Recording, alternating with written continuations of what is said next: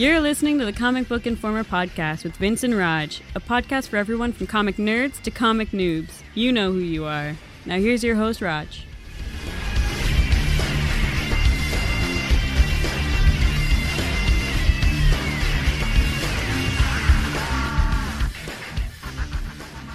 Hello and welcome to Comic Book Informer podcast. This is Roger coming to you on Tuesday, God damn it, what's the date?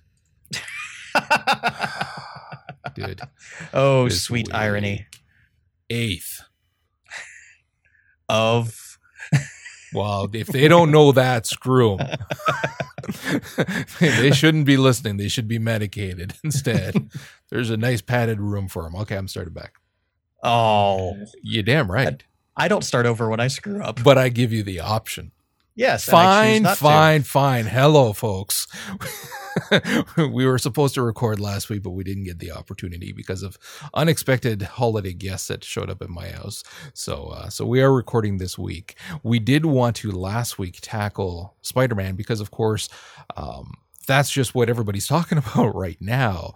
Now, initially, we were going to do another series, which we were going to do. Promise we're going to get to that before eventually the 200th episode. We will get to it, probably in 5 episodes, I'm thinking. But so that 5 episodes ago. Yes, I know, but shut up, dude. I'm trying here, okay? Eventually we will, because we have to. And just so you know, cat out of the bag, it's going to be Lone Wolf and Cub. And we have to talk about this. This is one of my all-time favorite series. And ever since we've started this podcast, I've been dying to talk about it. So we will get to it, but obviously not today. Today we do have to talk about Spidey because it's important. This is important crap, so we have to talk about it. So as you heard there, of course, Vince is back for more abuse. How's it going today, bud? Not bad. Finally evening out again. Yes, well, you're done the retail mad hattery of the holidays. Just so much. Like this was one of the most insane years I've worked. And you know what's funny? And I feel exactly what you're saying. I worked in retail for many years before I started working with the government. And it's funny because whereas with you, it goes ballistic and it's just mayhem trying to get everything done. With us, everybody's going on holidays. So it gets so boring. Like once you're caught up on all the work you have to do, it's kind of nice and relaxing after that. It's a nice time of year. Yeah. But it's a trade-off because, weather. Yeah, well, there is that. I was complaining about it being too hot in December, so. You know what? We actually have been getting so much bloody snow lately that we're looking at, again, one of those situations like the first year we got here where we're running out of places, out of yard to put our snow. It's been a little bit too much. Anyways, enough of that crap. I did want to say one of the things that I had Twittered about as well, right before the new year, was just to give a thanks to all the creators that we have talked about on the podcast over 2012, whether we liked your stuff or not, whether you were writing or doing art or whatever it was that you were doing. Just a huge thanks for continuing to do what you do, because it allows us to do this and it allows us to read these great pieces. And even if they're not always phenomenal, they do incur conversation. And for that, again, thanks to everyone that we've discussed on the podcast. So let's move on to Spider-Man, because we'd kind of been talking a little bit about it as 700 was quickly approaching, as rumors were all over the damn place on the interwebs. We'd been talking about how the story was progressing, and in spite of you having faith in him, I was saying I wasn't so happy with what was going on with Doc Ock taking over his body. And so with spoilers. What do you mean spoilers? Like they don't know this? What size of rock are they hiding under? With you. Yeah, really. Geez, no, if they don't know it, they should not be listening. But anyways, so I had some problems with the... Not just from a fanboy standpoint, because again, as with every piece of writing that we've talked about, I'm sorry, if it's not good, we'll say it. And I don't care if it's freaking Dan Slott. If it's not good, I'm going to say it. And see, the concept, I think, is an old trope that I'm not into. this idea of taking over your body kind of thing, I'm sorry, but I really, I don't dig it. I really don't dig it. And so the more this has been progressing, and now reading issue 700 and avenging 15.1, I'm still holding true to that.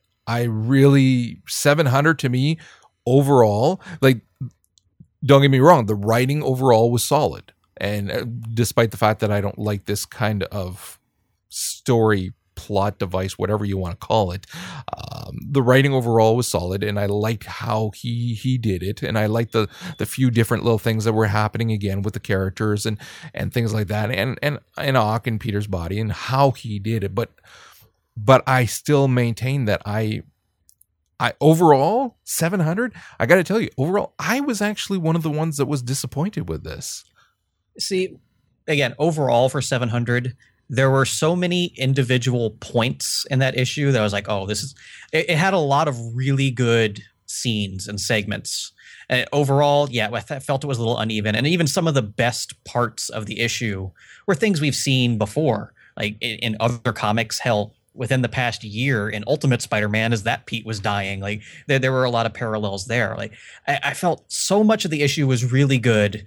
And I'm kind of with you, not the whole body switching thing, but I remember anybody that follows me on Twitter knows I was professing like months ago. I was like, I know exactly what's going to happen. I have this story. I was completely wrong, obviously. And of any of the possible scenarios that I had kind of, worked out as to who could be the new Superior Spider-Man, I kind of would have liked most of those better than what we did end up with. And see, it's not just that for me. It's and here's where we're going to blend a little bit, talking about the event as a whole, and we'll break it apart later on. But when you're looking at what is going on here, which again, folks, I mean, do we even have to say spoilers? Seriously, if you don't already know this, then you shouldn't be listening to a comic book podcast. But anyway, so Doc Ock took over Parker's brain. Now, spoiler for the end of 700, he's redeemed, it feels like.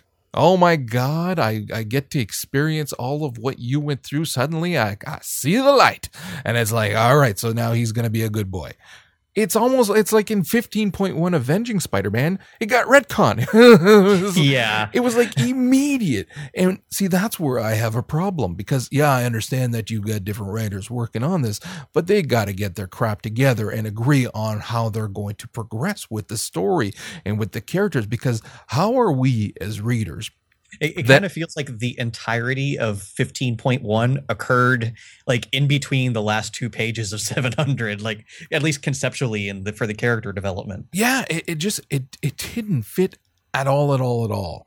And again, it's how are we as readers supposed to get emotionally invested in these characters, in this story that you're writing, when we have gotten emotionally invested in Parker over 700 friggin' issues, not to mention everything else he's been in. Yeah. So we're emotionally, it's got to be well consistent. Over 1,000. It's got to be closing in on 1,500. Yeah. So it has to That's work. not even counting alternate universes. Yeah, true. Yeah. So like, if you're expecting us to make this leap with you, and it's one hell of a leap here. So if you're expecting us to make this leap, then you got to make sure that you're not just pulling the rug out from under us between these two series. And that's what it felt like. It seriously, he should have, there should have been a picture of Parker on Avenging Spider-Man holding up the issue 700 saying, psych. Because it's like everything that happened there suddenly didn't matter. And that's one of the biggest issues that I have here, actually. Yeah, I can agree, because like you said, on their own, like especially Avenging 15.1, I absolutely loved Avenging 15.1 from its approach to the, Pete, Octopus, whatever. What the hell are we calling him? Honestly don't know. It's the Superior Spider-Man, the way they improved Parker, the way they approached that character. I really liked the writing of how he portrayed himself, and how over the course of that issue, you did see the growth of the character in a new different way, and I liked that. And it, like I said, it was so shocking that he's like at the beginning of the issue, you're like, wait a minute, he's taken a couple steps back from where we left off at the end of 700. Oh, more than just a couple. Okay, let's just dive into 700 right from the get-go. So the 700 opens, of course, and you've got Parker. Okay, you're right. Although from this point on, there is no Parker. Well, yeah, kind of. Octopus. Yeah, how the hell are we going to do this? This is going to be complicated. Okay, so Parker Octopus dude is chilling out with Mary Jane. And here's another thing. I have so had it with the face a tiger, you just hit the jackpot. That line has been used so much now. It's enough. Enough's enough.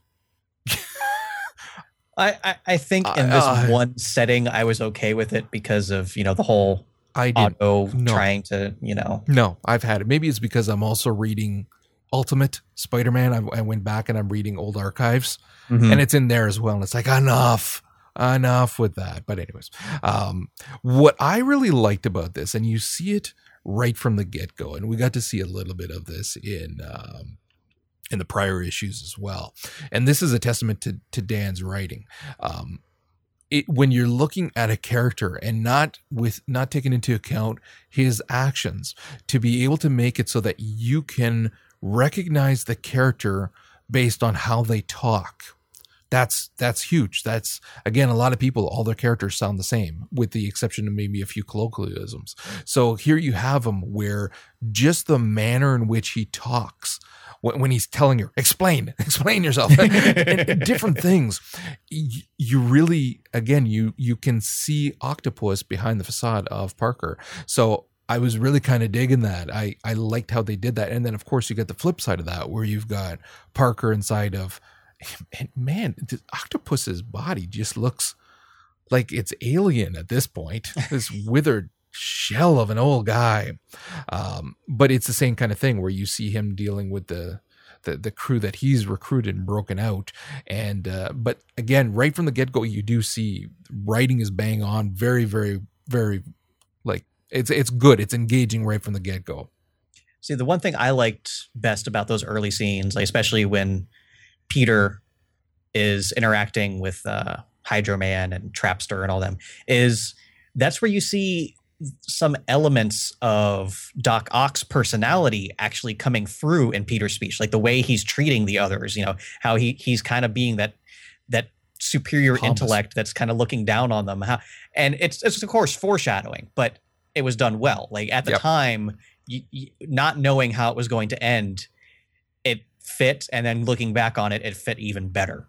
Yeah, definitely. From there, of course, he dies momentarily. Typical scene here where, of course, he meets up with everybody he's ever known who died. I like how they aged him through the process. Ramus, man. Yeah. Like, you see what he looked like in those original kind of the original series, and very early on you see him interacting with different people who've died, and then you see him changing his appearance over the years as well as he's meeting everybody else. Meeting Sable I thought was very cool. Very, again, because we still never confirmed if she was dead or not. Exactly. And it's still not really. This is, for all we know, going on in his mind. This is based on whatever your religious beliefs are, is what you're going to believe here. I like that she's hard on him, though. It's like, you screwed up, buddy. And then, of course, who has to show up? None other than Ben, of course. And by which point he's suiting up at that point. And I like this. I like that it's Ben saying, no, you can't die yet, buddy. You still got work to do. So well done there. Yeah, it was this whole scene was so phenomenally well done. But like I said, we kind of saw it just not that long ago in Ultimate Spider-Man. It's a different version of it. But I can't help it. I'm such a sucker for Pete and Uncle Ben scenes. Yeah. Like never fails. When Uncle Ben is actually involved in the story, and I'm choking up. I was like, you bastards. So at this point here, and this is where we see again problems with Doc Ock's ego, essentially, because he's figuring, okay, well, if that's how it's going to be, I'm just going to leave the country for a while. He's coming That for was me. hilarious. He's not going to find me. But of course, it doesn't take much to screw with his ego, so that he decides to stick around just so that he can prove that he is smarter than Peter. So you do get the confrontation eventually, not before he kind of stacks the odds in his favor by kidnapping kidnapping everybody that Parker cares about and stowing them away somewhere. And that's where you get, again, some other scenes, the scenes that everybody's been waiting for, with J. Jonah and his father and May kind of making up there. So that was a nice little piece in there too. There was a lot of these little fan moments, these little scenes that everybody's kind of been waiting for, hoping for, kind of thing. And so there was, and of course, all the stuff with a potential relationship between Mary Jane again and Parker, although it's not really him. Although that's just Slott messing with the fans. Yeah. Like, look, I could have done it this whole time. But the scenes between them are fantastic because the personalities clash so much between Mary Jane and this the Doc Ock Parker. So, and I love that when she's pressing the button, I'll keep pressing it. I will keep pressing it until you come out. See, I don't know. That's something that kind of didn't sit right with me. Like, he was being so rude to her, but she was still, I love you. Like, I don't know. I think Mary Jane would have stood up to him a little more if he was talking to her like that. Of course, not knowing who it is. Like, if regular Peter had talked to her like that, she would have probably punched him. I think that Slott's playing that up for a while longer and it'll come out later. That's my prediction. And having read the new Spider-Man a day early, I can tell you that I'm thinking that it's going to be played out later on, because it's the same thing as you're reading it. You're thinking she's too strong. But when you're looking at what that relationship has been between the two, it's like, okay, well, I could see how there'd be some leeway there at some points. Now, that said, normally Ramis and drawing Mary Jane, it's like his dream gig. There are some shots in here of Mary Jane, like that one where she's pressing the button. If you look at the bottom picture on that page, that's a little scary. Okay. That is not a good picture of Mary Jane. And there's a few of those throughout the series, the issue. I don't know if you noticed that, but yeah. So from there, of course, you get the confrontation at Avengers Tower, which I thought was kind of funny. Everybody else is going off to take care of the Octobots in various places, and this is where you see Spider-Man again, Doc Ock as Spider-Man, realizing just how powerful Parker's body really is. Yeah, that's when he takes the guy's freaking jaw off. It's like, okay, this is what we can expect now. Not just that, I loved what led to that is the fact that he was about to attack May. Yeah. And as we know, Otto, has a thing for May.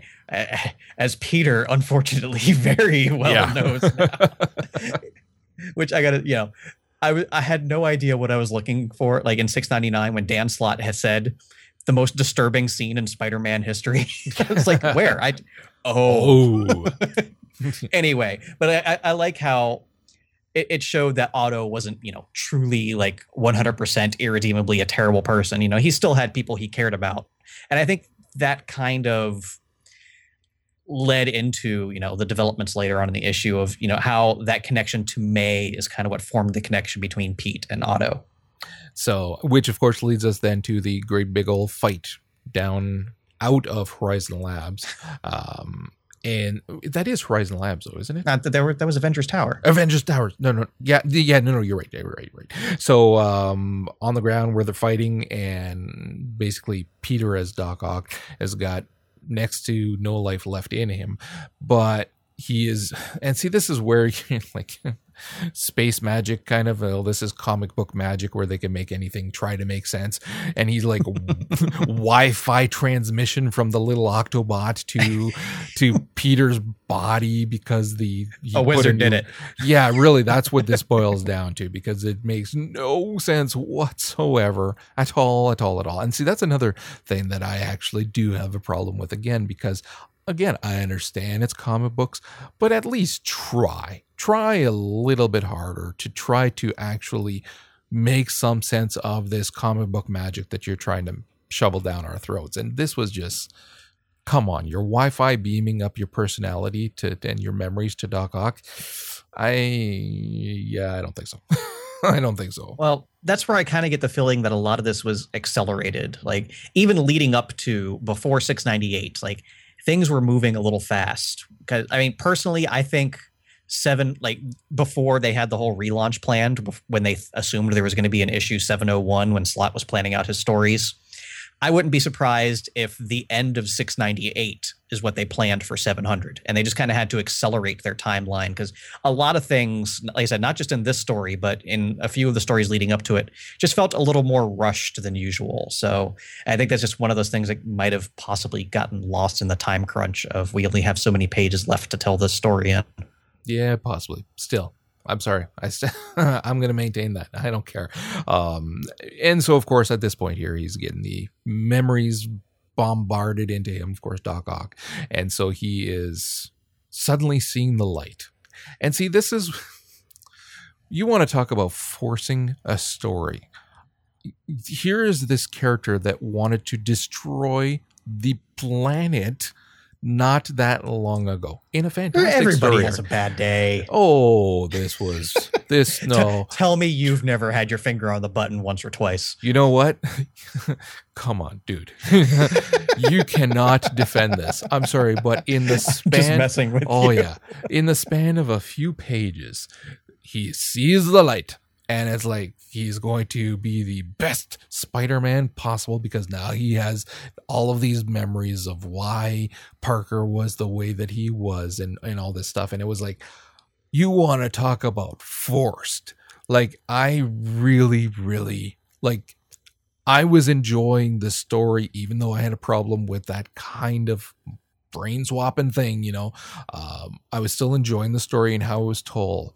But here is again somewhere where at the end they try to force feed us something that is completely idiotic, and it's like, no, I'm willing to suspend my disbelief to a certain point. You passed it, and trying to make it seem like all of a sudden he's seen the light at the end.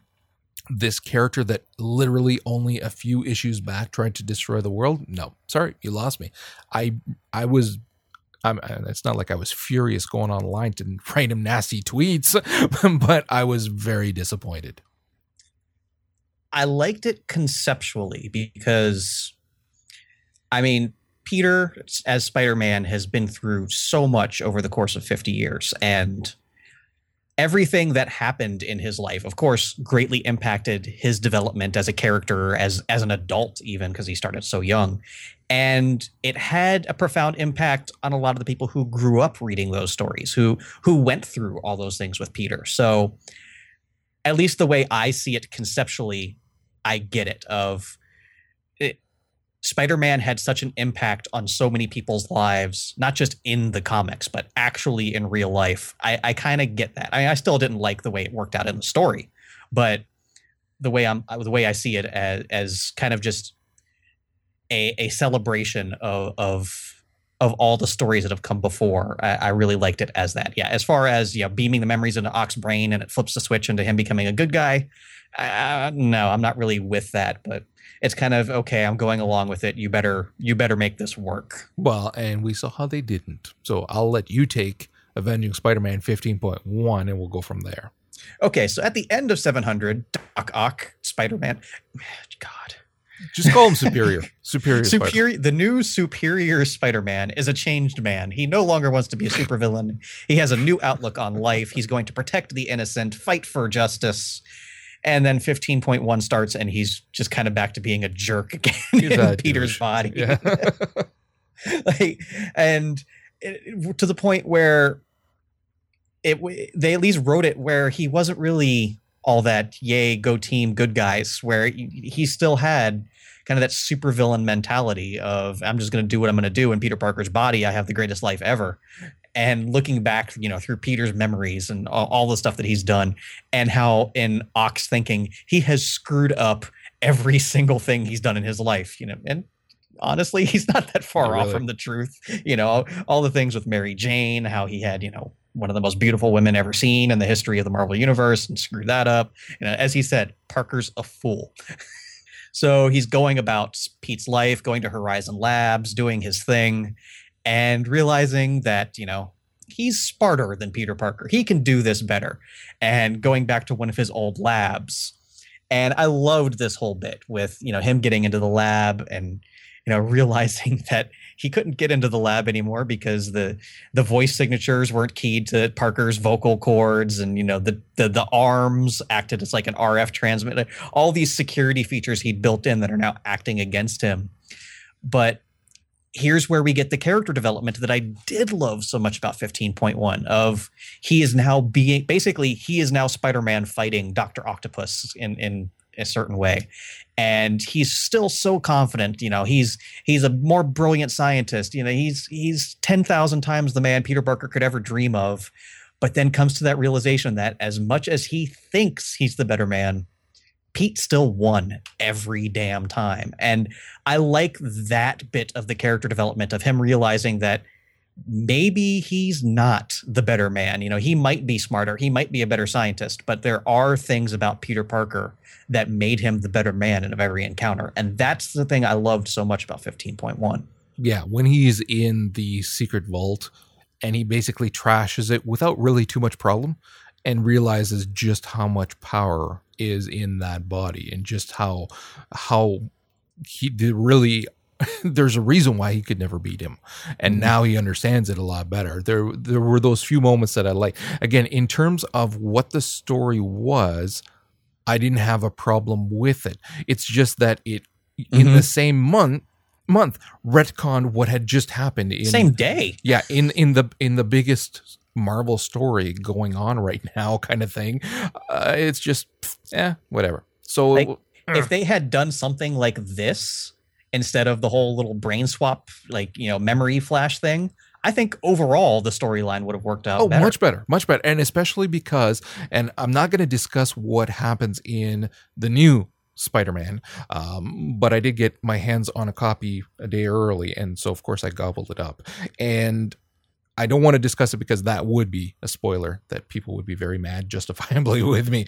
But just to say, looking at what happens in that issue, looking at what happens in this, and then also the lead up in the real title, Amazing Spider-Man, had they not done such a huge deal about this memory flood that changed him and seeing the light, but just made it so that maybe there were hints. There were just like little things going on that it was like when he a few things happen even in this one when he stops that robber who's running by, and it's just like instinctual. And like those little things, if they'd done more of that and not the I have seen the light kind of thing, I would be more behind this, even though I don't like the brain swapping thing, just because we have been seeing these very interesting little moments from a writing perspective of Parker being written that way, because they are such different characters. And I will say that for the first issue of Superior, there's scenes in there that are phenomenal because we get to see Doc Ock in that body and Doc Ock dealing with other people and stuff like that. And it's fun and it's different. I don't know how long I would want it to be different because we like Parker. we like everything about that character. So we kind of want him back and miss him. But for a while, that writing device does create some fairly interesting scenes. But it's that whole seeing the light. I still haven't read Superior. Avenging, or God, Superior, that one. Yeah. I still haven't read that one, so I can't comment.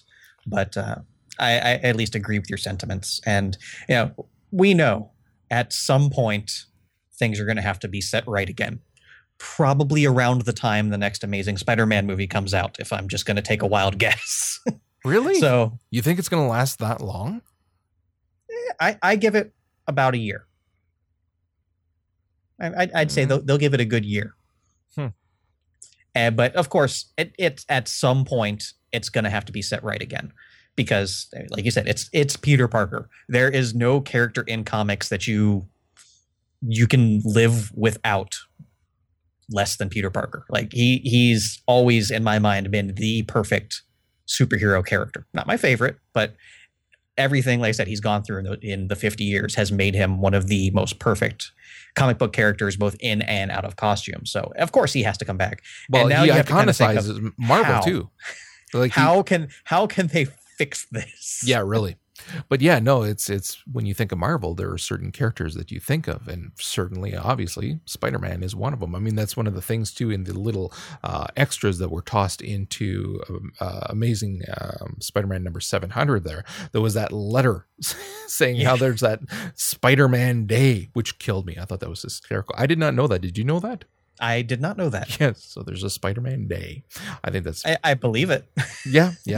So there's the character has a lot of importance in comic books and outside of comic books. So to kind of lose that is just not going to happen for very long. Like you were saying, obviously, in one way, shape, or form, he's coming back. All right, jumping back to those backups in 700, because I forgot I wanted to bring this up. The first backup story with the grandpa and his kid. Yeah. I loved that story. It was a very cool read, very nice. Who were those people? And from beginning to end, I was like, I don't know who these people are, but it was great. It was a great little story.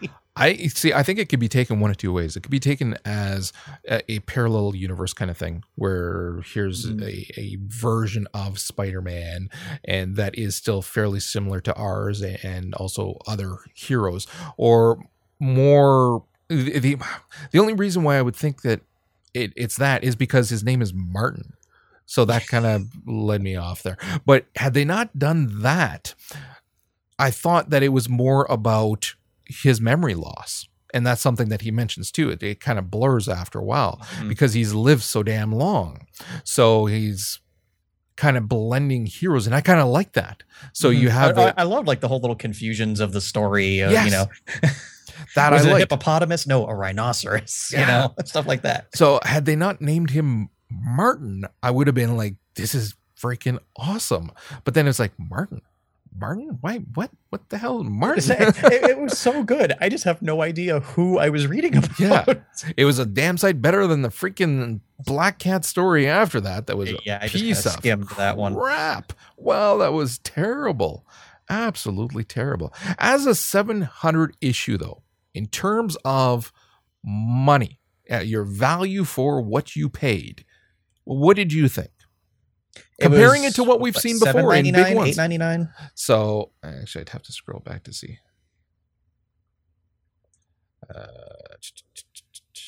I don't know. I got the digital version, so. And well, you basically got 5 times approximately a normal comic for your $1. Oh, yeah, there was a lot there. It was less than 5 times the price of a regular comic. So, but again, but it's not all great stuff either. I mean, the story was longer than normal. Take out the Black Cat thing, and that was only like 6 pages. 8. Yeah. So all right, whatever. I even still I feel it was a good value. A lot of these big centennial issues.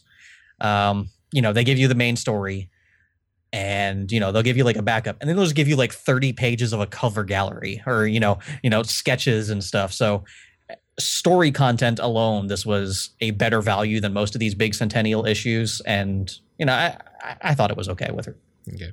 Yeah. See, because this too has 7 pages of covers, and then it's got the work in progress, which I actually like that stuff. I always like seeing that stuff. The Black Cat I think it was so bad. What was it? Detective 700 or whatever it was. It was like it was a $9 comic, and there was nowhere near $9 worth of content in there. See, it's funny because you say just take out the Black Cat story, and it's like, but it pisses me off that it's in there. Yeah, I don't know why they chose that. This is supposed to be something of importance, and you're tossing in crap. I'm looking I have no idea who Jen Van Meter is, but I'm assuming Stephanie Buscema is probably Sal Buscema's daughter. So I think that's why they chose in there. I wouldn't be surprised if Jen Van Meter is the daughter of one of the famous Spider-Man creators over the years. So I think that's why that was in there. I'm not saying it was worth it, but that's at least the reason I can think of. All right. So anything else for Avenging, or you good to go?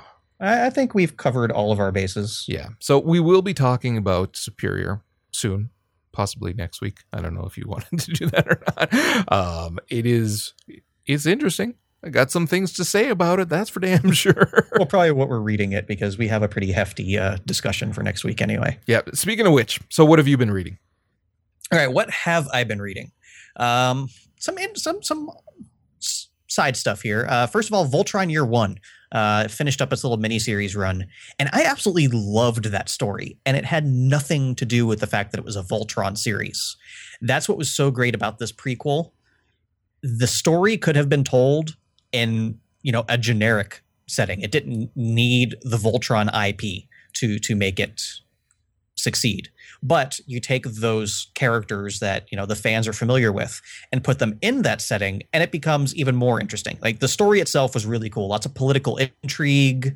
The higher ups in the government and the military are doing shady things. So, these space explorers kind of uncover it and kind of realize that it was probably for the greater good all along. And it was just really, really good story, really fun. And then, like I said, tying it into the Voltron canon improved everything all around. So I thought that was very well done. Hellblazer, as many people know, issue 300 is the final issue. And it's a comic I've been reading on and off for probably about the last year now, when I started like, hey, let me start reading Hellblazer again. I think it was around issue 250 where I was, heard 250 was good. So I kind of been poking my head in every now and then. So I picked up issue 298, which is the first part of the final story. And it was so interesting because at the beginning of the story, John Constantine knows exactly when he's going to die. So it's of course a big analogy for the fact that the series is about to end. And he's okay with it. Like, he's accepted it. He knows that there are no magical wild cards he can play to try and get out of it. Whereas, of course, his wife is constantly trying to come up with ways to save him. So I thought it was pretty nifty as kind of a meta statement as to the state of the comic itself, how the fans really wanted to stay around, but the creative team has pretty much accepted that, there's only 3 issues left. Let's just go with it. I thought that was pretty fun. Cool. X-Men Legacy. You caught up on that one? Yep. Yeah. I love what they're doing there. So do I. With, because going in, we knew, okay, it's going to be Legion kind of picking up the charge where Charles Xavier left off. But at issue 3, his interactions with those Chinese kids and him finally coming to the decision of why he's going to do this and how he's going to do this. Not necessarily because of everything Charles did for him, because as we've seen, they had a very strenuous relationship, but how he makes his decision to become what he's going to become. I thought that was very well handled. I absolutely loved that. Yeah, that's one of the ones that we talked about when it first came out. It was one of those. It was a borderline when it first came out. Yeah, what's going to happen? How are they going to handle this? Because, of course, we'd heard that it was mainly him kind of thing. And so far, it still is. That's the thing. We haven't really seen enough interactions between him and the rest of the X-Men. Issue 4, it's going to happen. Exactly. But even then, up until now, it's still, he's carrying it. And he's doing a damn fine job. So, no, it's been good. And then the last one I wanted to talk about is a new comic from Image called Mara. I'm not sure exactly how I'm supposed to pronounce it. I guess it's Mara if you're American, Mara if you're English. But it's written by Brian Wood, who we know from The Massive and Ultimate X-Men. And I just thought it was a really fun read of this alternate future where, as of course things have gone awry at some point, wars and economic, collapse and this and that. And the way civilization has kind of brought itself back together is through athletic competition. Sports have really become the common bond between everybody on Earth. It's how the nations, prove who's superior, not by bombing each other, but by, hey, our volleyball team is better than yours. And it follows this character, Mara, who is the most popular sports star on Earth at this time. And it breaks into, marketing and all these things that we know about athletes of, how their every move is being judged and, their marketing deals vary from second to second. Like, she's actually making marketing deals in the middle of playing a volleyball game. Take a clip of that spike I just made and upload it to my YouTube channel, stuff like that. It was just a really fun, really different. I really enjoyed that first issue. Cool. And that's all I got for us this week. All right. Well, sticking with X-Men, did you read the? Okay, yeah, not yet. That did you read Extreme X-Men, the newest one? I Issue think it's 8, number 8. right? Yes. With the ponies. Yes. That is some messed up stuff. Okay, but fantastic. Yes. It was just so bizarre, right? And of course, I'm thinking of Tart. I'm thinking their Tart. We're going to talk about ponies. It's not going to be my pretty ponies, but it's going to be cooler. It's going to be Xavier ponies from hell. So I just thought it was hysterical, and it was funny because it fit. It just.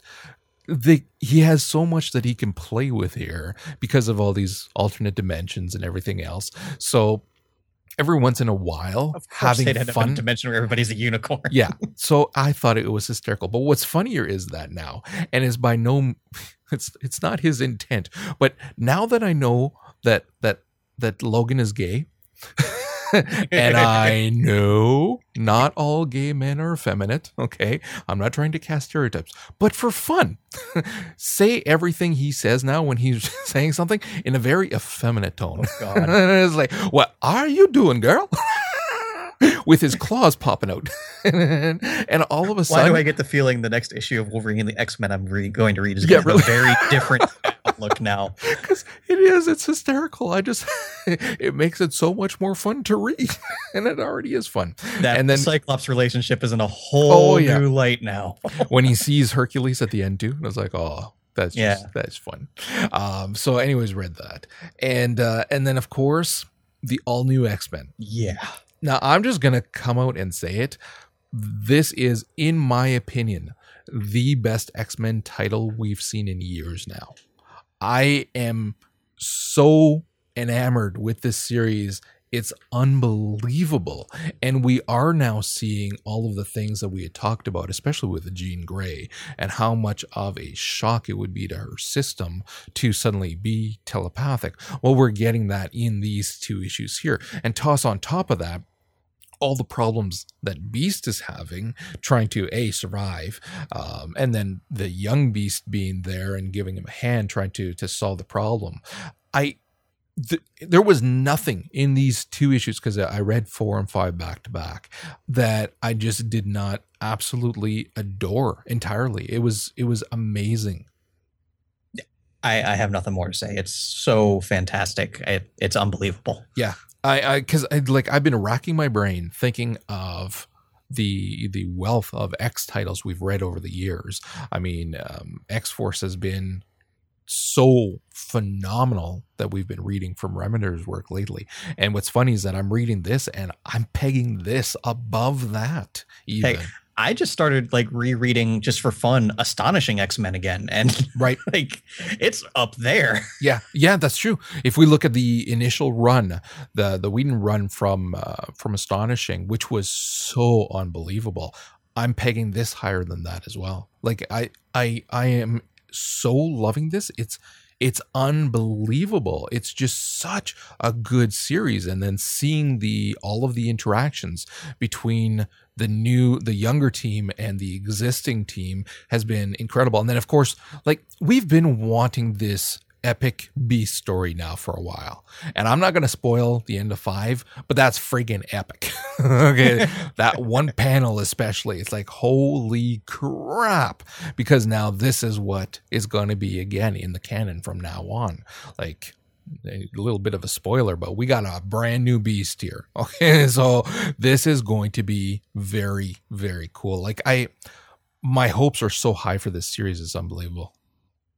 I kind of liked Kitty Cat Beast though. I don't know. This one is freaking awesome though. Look at him. I know, but I liked Cat Beast. I really I liked thought that some that character was a model. little too kitty cat for some of them there. But anyway. It varies from artist to artist, of course. True, very true. But this is going to be more awesome. All right. So for this week, we are looking at, from the Marvel Crew, Age of Apocalypse number 11. I need to get caught up on those. I've really been enjoying it. Yeah, I've actually lapsed behind a few issues, so I need to get caught up. Avengers Arena number 3. I read 1 and that was it, but there you have it. That's about to drop off our list, I believe. Yeah, Cable and X-Force number 3. I read number 2, and actually I'm still in for at least a few more. We'll see how it goes from there.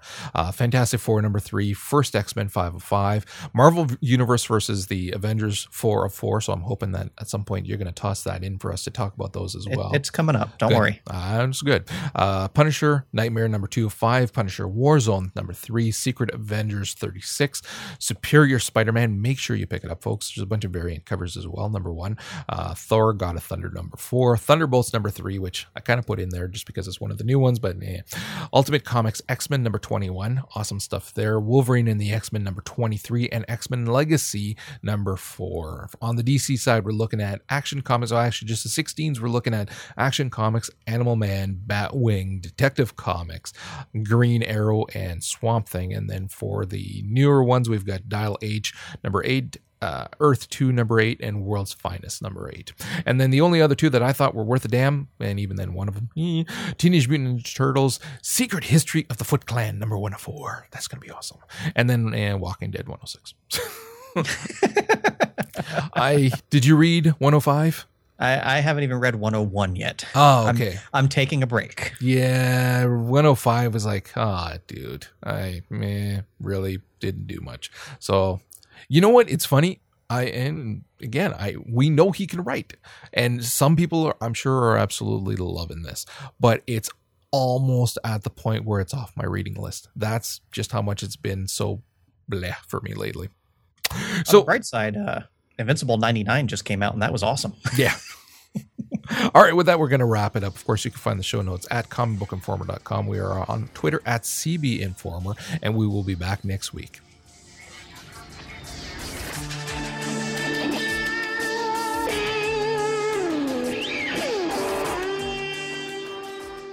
How do you feel about taking point on 15.1, and I'll do 700? Sure. That'll just give us both something to yak about. I'm sure we'll both have plenty to say. Oh, no, I know that, but I'm just... Unlike you, I look to get you involved when I host. I'm sorry, Roger.